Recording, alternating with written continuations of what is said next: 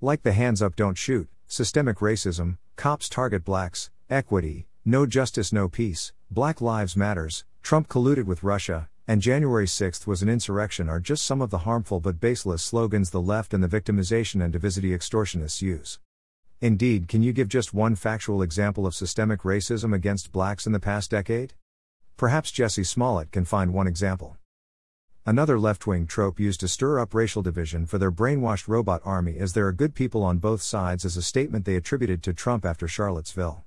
Indeed, the Obama, Rice, Sharpton, Soros empty suit historical failure brain-dead Joe Biden briefly opened his eyes, rose up and regurgitated this malicious lie to the world at a NATO meeting this week. Indeed, he said this was why he ran for president. We of course know the reason he was selected is to be a rubber-stamp corrupt puppet and help move trillions of dollars of taxpayer money, in the form of massive platters of pork to his minority, left-wing, pro-terrorist, anti-American anti-Semitic, socialist, color and sex over merit radical losers that are the new base of the Democrat Party. But, did Trump say that during a famous press conference following the Charlottesville riots of August 2017?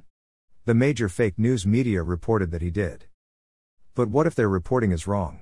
Worse, what if their reporting is wrong and they know it's wrong? A straight exploration of the facts should reveal the truth. This is what the liberal media did to President Trump following the melee in Charlottesville. They convicted him as a supporter of white supremacy simply for having the wisdom to wait until facts emerged. They declared his statement too little too late. Trump is not a racist, but rather a victim of an ongoing media smear campaign. Even the transcript of his remarks on left-leaning factcheck.org proves Trump condemned white supremacy several times. Indeed, he was referring to the pulling down of a statue of Robert E. Lee when he spoke of very fine people. People do disagree with the destruction of statues, and that is their right to do so. Moreover, on the day of Heather Heyer's killing, he unequivocally issued a statement condemning hatred and violence by anyone. You can fault President Trump for many things, but distorting what he said at Charlottesville and thereafter is not good journalism, it's grasping at some political advantage. Another ongoing hoax easily disproved by serious journalism is that proud Americans, who support Trump and counter the BLM/Antifa rioting and destruction of our sites are white supremacists. The Proud Boy hoax is a good example of the ongoing smear tactics used to reinforce left-wing brainwashing. Enrique Tarrio insists that the Proud Boys aren't white supremacists, and he would be in a position to know. For one, he's the international chairman. For another, he's black. I denounce white supremacy, Mr. Tarrio said in an interview with WSVN TV in Miami. I denounce anti-Semitism. I denounce racism. I denounce fascism. I denounce communism and any otherism that is prejudiced toward people because of their race, religion, culture, and tone of skin. What riots? As reported by Steve Krakauer in The Hill, the New York Times has introduced a new term into our political lexicon, rage moms. Its story described fired-up mothers supporting protesters in Portland, Oregon, and the caption on the story's photo declared, "The wall of moms that emerged from the Portland protests is one of the latest examples of parents engaging in activism to strengthen the social safety net." Democrats, the Times said, are counting on these rage moms to help them win in November. They did, but also reinforced the negative stereotype of women acting out of emotion and not logic. Their families are now paying the huge price for not considering the negative impacts of their decisions, predicted in the beginning of my book Brainwashed. America's Cultural Revolution. Once great Portland, like so many blue cities, has become embarrassing crime-ridden shitholes due to their naive support for always failed radical woke policies. Meanwhile, the Washington Post wrote a glowing profile of Portland's protesters, complete with a photo shoot in protest garb and the headline that protest is what Portland does best. I'm waiting to see that slogan in the Chamber of Commerce pitch for visitors. They can offer a free circus as well, with the governor and mayor performing a dog and pony show while the city burns in the background. These are just two examples of the absurd lengths to which the Acela Corridor media, the biased left-wing media named for the Amtrak service that runs between, and is largely based in, New York City and Washington, D.C., has gone to glamorize the violent riots that have emerged from what began as peaceful protests around the country. Portland is not a model of peaceful protests, no matter how the media tries to spin it through a bias of omission of the reality on the ground. Here's the truth: over a recent weekend, a man was violently assaulted to the point of being rendered unconscious by a mob that said he tried to run over people. Without social media, no one would likely have any idea that this happened.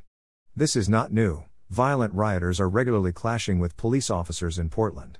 When the media does cover Portland rioting, it often misses the story. There are the subtle ways, like how CBS News picks up a story about rioting by describing it passively as riot declared by police, rather than stating that a literal riot happened. Or you have something more egregious, like the Times story about Bible burning and flag burning in Portland. The Times described it as the first viral hit in Russia's 2020 disinformation campaign and claimed the story spread by conservatives was too good to check. In reality, even somewhat left-biased Snopes described the story as true not Russia disinformation, as the Times alleged. Several Bibles were, in fact, burned. An American flag was, too, as a crowd cheered. Stating these facts is not disinformation, nor does it mean all protesters burned Bibles and American flags. But reporting the truth was mischaracterized by the Times as disinformation. And this is the crux of the issue. The Times and others in the media are so resistant to describe the violent looting and rioting happening in America as what it is, because they believe it will take away from the legitimate social justice protests which spurred these latest actions. In fact, by spinning the violence as part of the protests, the media take away from the cause they are trying to protect. Peaceful protesters don't assault police officers, they don't burn or loot buildings. That sort of criminal behavior should be covered, and not ignored, so it can be contrasted with the coverage the media should give to the legitimate protests. It's no longer relegated to protests. Portland saw more homicides in its history. And it's not just Portland, either. In Chicago earlier this month, massive looting was condemned by the mayor but not by media forces covering for Black Lives Matter. On CNN, the incident was barely covered. In New York City, gun violence has skyrocketed, and it's fallen to sites like The Gothamist and other local outlets to cover it, since the national media has largely ignored it. Indeed, the Soros-funded Black KKK, also known as BLM, is the most racist, corrupt, dangerous, radical group in American history.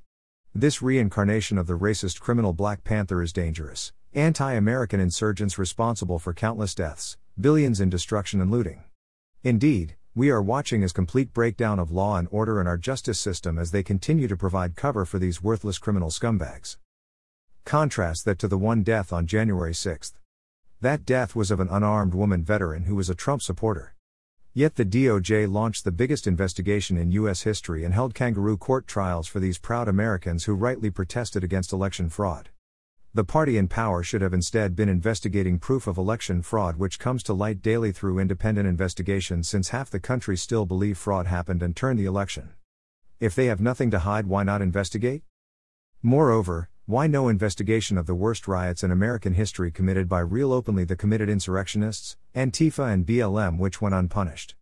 Instead, the DOJ and Pelosi Gestapo go after those of us that love our country and its Constitution. Sadly, that does not include the corrupt dummy Biden, who this week, unbelievably trashed our founding document in front of our troops who risked their lives to uphold it. The media refusing to do their job as a fair, neutral purveyor of information has real-world consequences. Following the media's rosy portrayal of the illegal occupation of Seattle by the Chaz/CHOP group, which led to violence and other criminal behavior, Seattle's city government eventually caved to many of their demands. In response, Seattle's black female police chief resigned. It really is about the overarching lack of respect for the officers, the men and women who work so hard, day in and day out, said Chief Carmen Best. What we used to call mainstream media is now woke media. Many don't even try to be objective. Watching CNN during this summer's protests, I noticed that reporters kept calling protests mostly peaceful, even when reporting violence. CNN posted the words, "mostly peaceful protests" on the screen when flaming cars were on the street behind their reporter. CNN defended itself, citing a study that said 93% of protests were peaceful. But that's silly. When planes crash, we don't put 99% landed safely on the screen. As Joe Concha put it, when people start dying and losing their businesses, that's your story. And then there is the media's most potent power, the power to ignore certain stories. For those who are passive in the way they receive information, that is accepting what the major media report and say, these and worse comments are accepted as truth. That is a major reason the brainwashing happened. It is why socialism and the Democratic Party, which offer free stuff in exchange for votes, are so appealing to especially the young. The media's liberal slant is likely a major factor contributing to the decline of newspaper circulation and broadcast news ratings. It is also predictable that people don't need to waste their time, or money, reading and watching. American taxpayers have long subsidized the indoctrination efforts of the Public Broadcasting Service, PBS. PBS has now become a major component of leftist broadcasting. In fact, Millions of people wonder what public PBS thinks it is broadcasting to? Is it useful to include every point of view simply to cover every base? Even PBS senior producer Linda Harar said that PBS programming is virtually impossible for their audience to sort out. We agree, but PBS listeners are more conservative and do not appreciate the historical revisionism and moral relativism found throughout PBS programming, right down to kids' programming. If you hate and want to destroy America, then vote again for the fraudulently elected left-wing color and sex over merit historic corrupt failures who lie whenever their lips move.